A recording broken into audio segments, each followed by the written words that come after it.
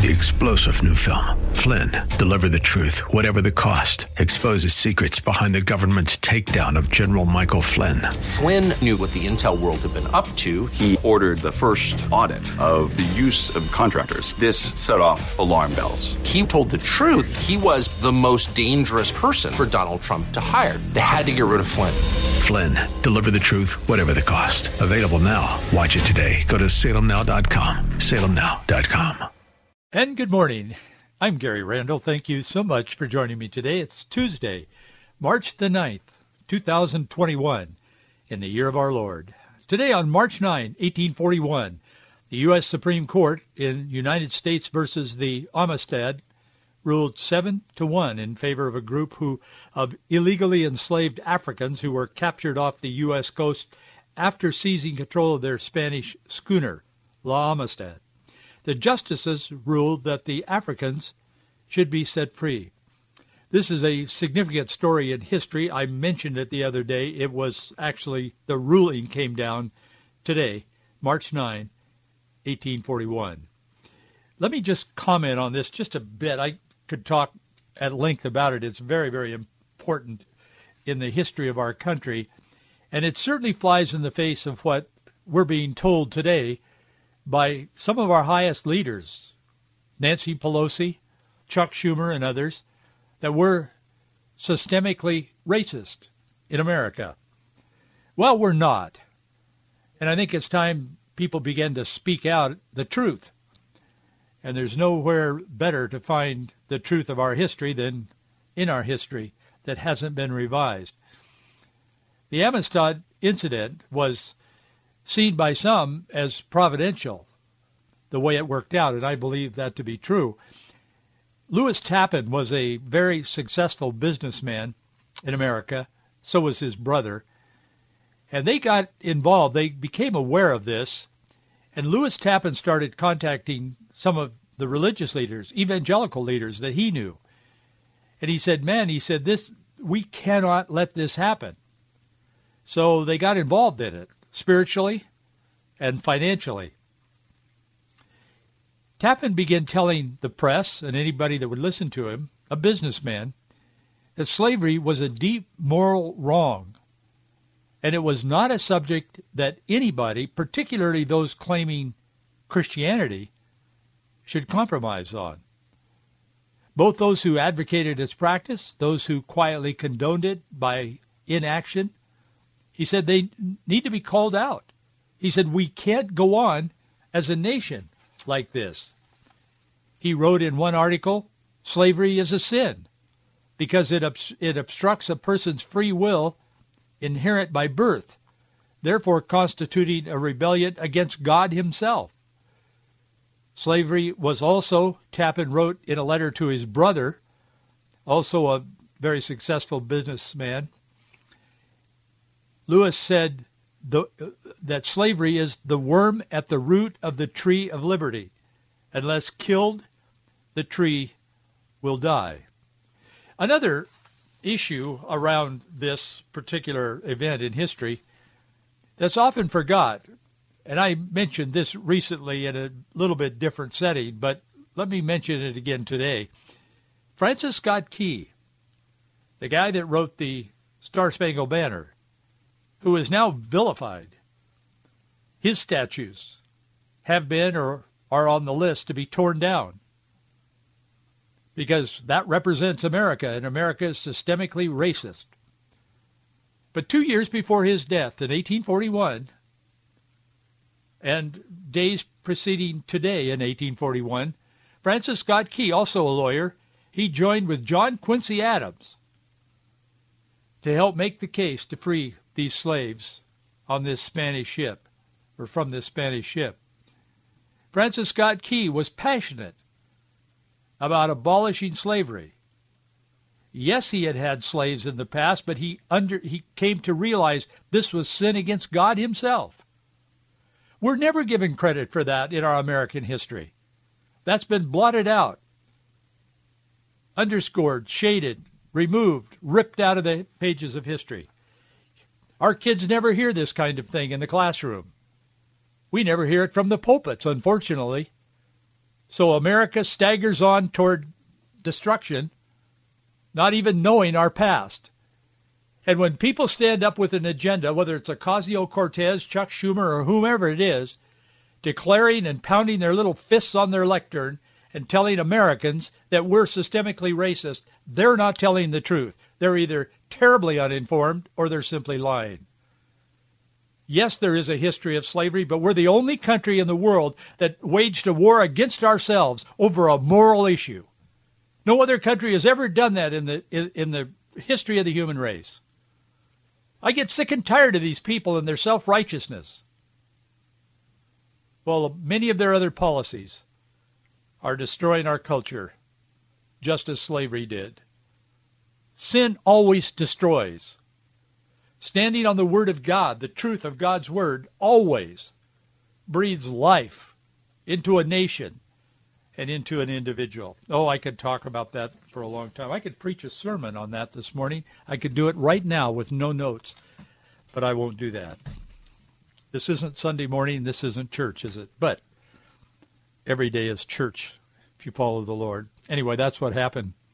March 9th, 1841. Francis Scott Key. John Quincy Adams, the son of John Adams, who had been raised to read through the Bible every year. John Quincy, as a kid, started reading through the Bible every year because his father taught him to do that, told him to be the most important thing he ever did in his life. Today in 1916, more than 400 Mexican raiders led by Pancho Villa, they attacked Columbus, New Mexico, killed 18 Americans. Today in 1933, Congress called into special session by President Franklin D. Roosevelt. They begin their 100 days, quote unquote, of enacting the New Deal legislation. Today in 1936, the German press warned that all Jews who vote in the upcoming election will be arrested. Today in 1945, during World War II, U.S. B-29 bombers began bombing Tokyo. Today in 1954, CBS newsman Edward R. Murrow, in fact, there's an award that goes to, it's kind of the premier award, I think, for news people, the Edward R. Murrow Award. He publicly criticized Wisconsin Senator Joseph McCarthy for his anti-communism campaign. He had a program back then, Edward R. Murrow. It was called See It Now, 1954 on CBS. Today in 1959, Mattel's Barbie doll, I'm sure you needed to know this, Mattel's Barbie doll made its public debut in American culture at the American International Toy Fair in New York. And today in 1964, we all need to know this. Today in 1964, the first Ford Mustang rolled off the Ford assembly line. And speaking of cars, I like cars. I grew up liking cars. I grew up in an era where all of us in the 50s, 60s, we liked cars. Most of us couldn't afford them, at least the ones we wanted. I always kind of wanted a Corvette. I could never afford that. I thank God I couldn't. Back in those days, they were made of fiberglass. Maybe they still are. At least two of my friends, one of my friends was killed in a Corvette, and another one of my friends was in the hospital for 6-8 months recovering from an accident, a wreck that he was in his Corvette. I couldn't afford one, so God was good to me. Never had that risk. But anyway, today in 1987, Chrysler Corporation announced that it had agreed to buy the financially ailing American Motors Corporation. I think they made the Nash Rambler, among other things. I never really wanted a Nash Rambler, but I heard they were good cars. I'm sure they were. Thanks for indulging me a little bit on the car thing. I love cars. Interesting story out there this morning. Joe Biden. You know, he's been talking a lot about his dogs. They got these great big dogs at the White House. These two, well, it was two, now it's one, German Shepherds. He said they rescued them. That's very important nowadays, that we don't just buy a purebred, that we rescue a pet from the local dog pound, whatever. So he's been talking a lot about that. But interestingly enough, there's a story this morning that says during this last week, they're not saying what day it was. They probably don't know, but sometime in the last week, one of those German shepherds that Joe Biden had rescued and brought to the White House with him bit one of the security guys. He attacked him and bit him. So now the German shepherd, I don't know for sure which one it is. Oh, it's Major. They both, one of them is named Major. I can't remember what the other one's name is. But anyway, it was Major. They're saying that the press release says he had aggressive behavior. He had an aggressive behavior incident with one of the White House security. Well, in truth, he did. He bit the guy pretty badly, actually. So they've moved Major out and sent him back to Delaware, so he'll be under kind of like house arrest, kind of like he would have COVID-19, but he doesn't have. So it seems like you need to be careful where Joe Biden is concerned. You may get bit. I want to talk to you a little bit about another group that feels they've been bitten, or at least betrayed, by Joe Biden. Interestingly enough, in an open letter released Sunday, Pro-Life Evangelicals for Biden, that's the name of an organization. There's about 5,000 people in it. But they were using their influence, and some of them are fairly influential. And they were using their influence trying to talk evangelicals who generally voted for Trump and supported him, not because he was an outstanding Christian example in his personal life, but because of the policies that he had acted.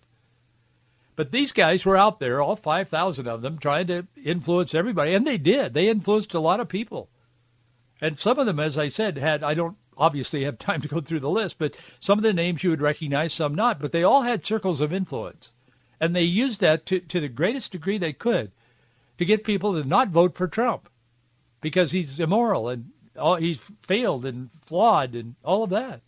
Besides, he's not likable. He's blustery and outspoken and talks too much and tweets too much and all of that. So that was their message. I was watching them and paying attention to what they were saying during the run-up to the election. I didn't talk a lot about it on this program. But anyway, they were organized. They still are.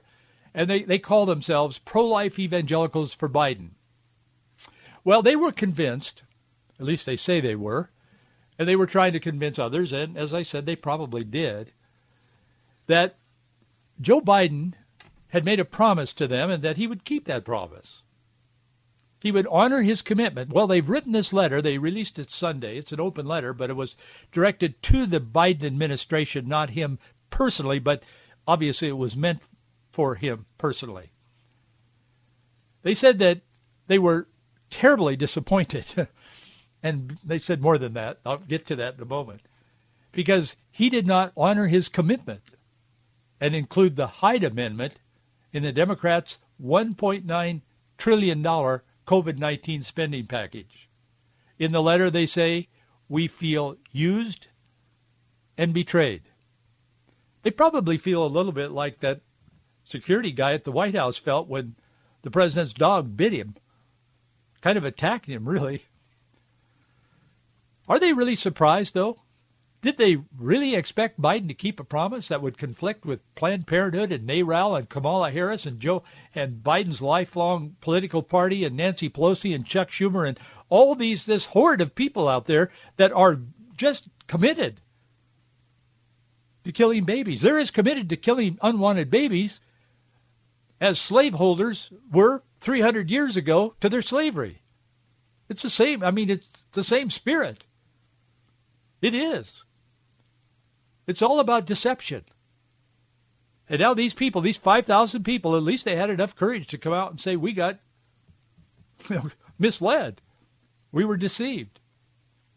In their letter, the organization, again, it's called Pro-Life Evangelicals for Biden. They have a shrinking presence now, but you can find them on the website. You can Google it and find it, I think, unless they've taken it down today. But they not only express disappointment in Biden's actions now that he's elected, but surprised. And, of course, as I said, disappointed. The letter says, in part, I'm going to read a part of it, It says, we were very disappointed about the COVID-19 relief package's exclusion of the Hyde Amendment, a long-standing bipartisan policy that prevents taxpayers funding abortion. We're even more upset that the Biden administration, and this was to the Biden administration, but it was open to the public, that the Biden administration is supporting this bill.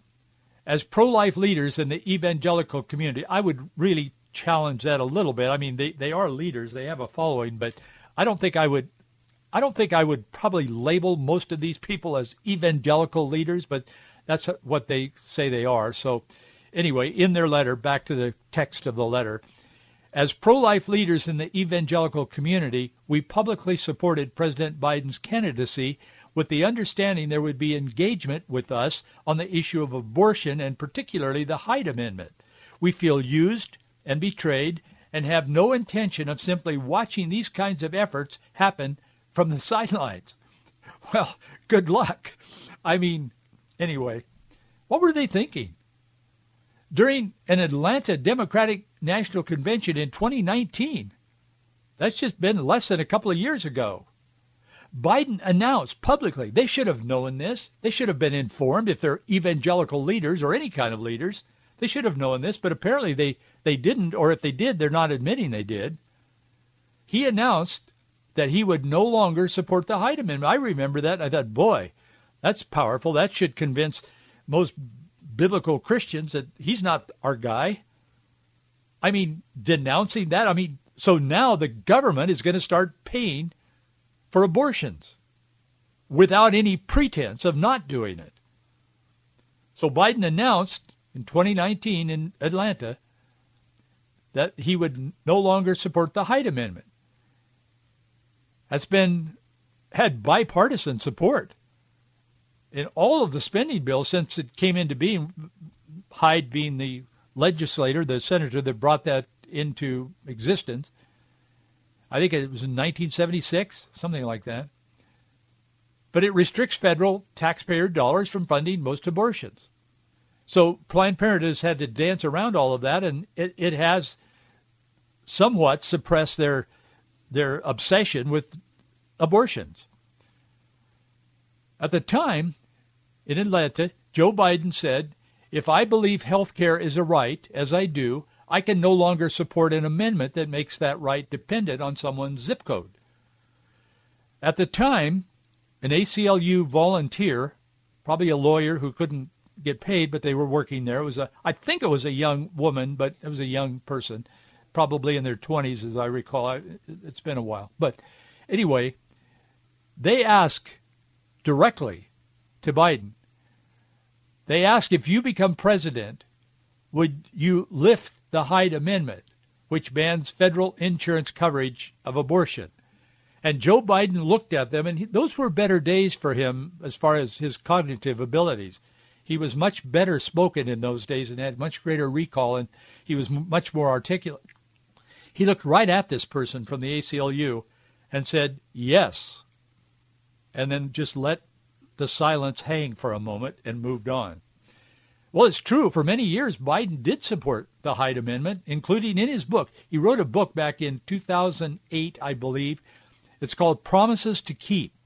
And in that book, he claimed, quote, I've stuck to the middle-of-the-road position on abortion for more than 30 years. I know the first time I saw that phrase in that book, I thought, what is the middle of the road on abortion? Would that be 400,000 abortions rather than 800,000 abortions? I mean, how do you find a middle of the road on abortion? How do you find a middle of the road on slavery? Yeah, we're going to denounce slavery, and I have 10 slaves, so I'm going to get rid of 5 of them. See, I'm now moral because I denounced slavery and I got rid of 5 of my slaves. And now you other 5 get out there and till the field or whatever. That's ridiculous. And we all know it.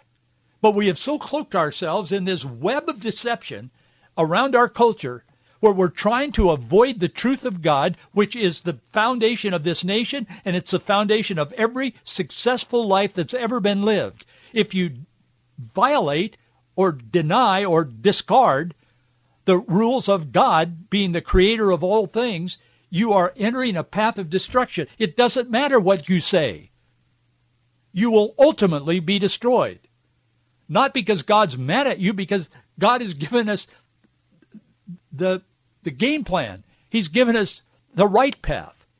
He said, if you do these things, you'll have life and have it more abundantly, Jesus himself said. He said, I have come that you might have life and have it more abundantly. But no, that's not right. No, we can't teach that in school. Separation of church and state, that's nonsense. We're separating church and state to the detriment and the destruction of our own kids. And then they grow up to be adults and they become so-called public servants. And they have a lifetime career in politics. And they end up rich on their $180,000 a year salary. How does that work? I don't know. But it seems to happen with a lot of consistency. So what's the middle of the road on abortion? Well, Joe Biden has an answer for that. His most recent explanation that I could find was this, and I quote, he said, I'm trying to stay in the middle of the road on abortion. I still vote against partial birth abortion.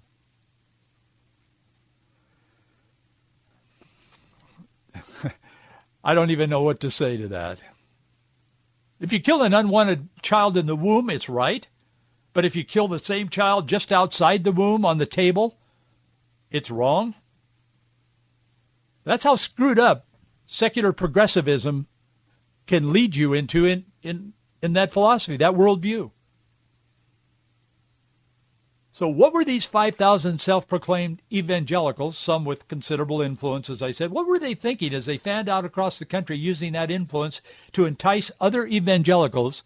They were in many pulpits across the country to join them in supporting Joe Biden for the presidency. And several millions of evangelicals voted for Joe Biden, just like they did for Hillary. Here's how they explained it. They said, we disagree with Vice President Biden and the Democratic platform on the issue of abortion. But, and they said, I'm quoting them, Joe Biden's policies are more consistent with the biblically shaped ethic of life than those of Donald Trump. That's interesting. Those explanations were being made while Joe Biden's former husband was expressing to the press during the run-up to the election how his then-wife Jill, some years earlier, was having an affair with Senator Joe Biden while the husband thought she was working on his campaign. He told the story. Nobody cared because that really wasn't the issue. It really wasn't. It wasn't about Donald Trump being a sinner and Joe Biden being a saint. But they've cast it that way. Not only do we become deceived ourselves sometimes, but we self-deceive. It isn't even deception from someone else. It's our own deception. We become woven in our own web of deception. Well, these disappointed and betrayed evangelicals, they finally admit what their support for Biden was really about. Here's what they said. They said, quote, knowing that the most common reason women give for abortion is their financial difficulty of another child, we appreciate a number of democratic proposals that would significantly alleviate that financial burden. Bottom line, if I had an hour, I'd go into this. I don't. I've got about 6 minutes. But the bottom line is, this is what they're saying. They're saying we've got to expand government and expand welfare and expand entitlements because that is the way to alleviate poverty. For these reasons, they claimed, I'm quoting them, we believe on balance that Joe Biden's policies are more consistent than those of Donald Trump. John Nolte is a journalist for Breitbart News. To my knowledge, he has never claimed to be an evangelical Christian or any other kind of a Christian. I don't know. I don't know him. I read what he writes. It's crass. He uses words I don't use, and hopefully you don't use. But anyway, he noted in an article about this very subject over the weekend. He said, these people believe a big part of being pro-life is backing the welfare state. Well, he's right. They do. That's exactly what they're saying. It's really a form of socialism. It's interesting that Nolte has a better grip on the realities of this than these professing Christians on the left. He says, quote, Nolte says, if you believe poverty is causing abortions, you should oppose the welfare state, not call for it to expand. He said it's the welfare state that's taking the place of the father, therefore a stable family, that is directly responsible for the surge on unwed mothers since the failed Great Society was instituted, and it's the demonic welfare state. This is the secular, the non-Christian. I mean, maybe he's a Christian. I don't know. I've never seen him make any claim to having any kind of Christianity, or certainly not a personal relationship with Jesus Christ. And I've read quite a bit of what he writes. He's pretty insightful, but here he's very insightful in this. He said, and it's the demonic welfare state that causes poverty in a fabulously rich country where the fastest way out of poverty is through marriage. And the last word of his piece on this is, he just writes the word lunatics. Well, I'll tell you, sometimes people who do not claim Christianity and biblical understanding have more insight than those who do. Sometimes we hear the phrase, oh, what a tangled web we weave, when at first we practice to deceive. I've heard that often attributed to Shakespeare. It wasn't Shakespeare who said it. It was Sir Walter Scott. He wrote it in a poem called Marmion, A Tale of Flodden Field. It's a historical romance in the verse. It's published in around 1808, I think. It tells the tale of how one of Henry VIII's courtiers, Lord Marmion, he's pursuing his lust for a rich woman, Clara Kerr. He and his mistress, a delinquent nun in this story of Sir Walter Scott's, Constance de Beverley, they devise a scheme to implicate Clara's fiancé in treason. It becomes chaotic, although Marmion appears to have won by defeating Clara's fiancé in a duel. So just when they think they've won in this story of Scott's, just when they think they've won, Clara, the woman that this guy wanted, goes and enters a convent. She said she would rather be a nun in a convent than to have to endure his attentions. I couldn't help but think of this story when I read this about Joe Biden and his evangelical friends. The left, the secular religious, they're caught in a web of ever-changing truth because they deny absolute or fixed truth. The great dilemma then for the religious left is to attempt to reconcile Scripture to the ever-changing truths, and that's what I read in the underline of this letter. Thank you for your support. I wouldn't be here without it. Box 399, Bellevue, Washington, 98009. Box 399, Bellevue, Washington, 98009. Thanks for being with me today. I'll see you right here tomorrow.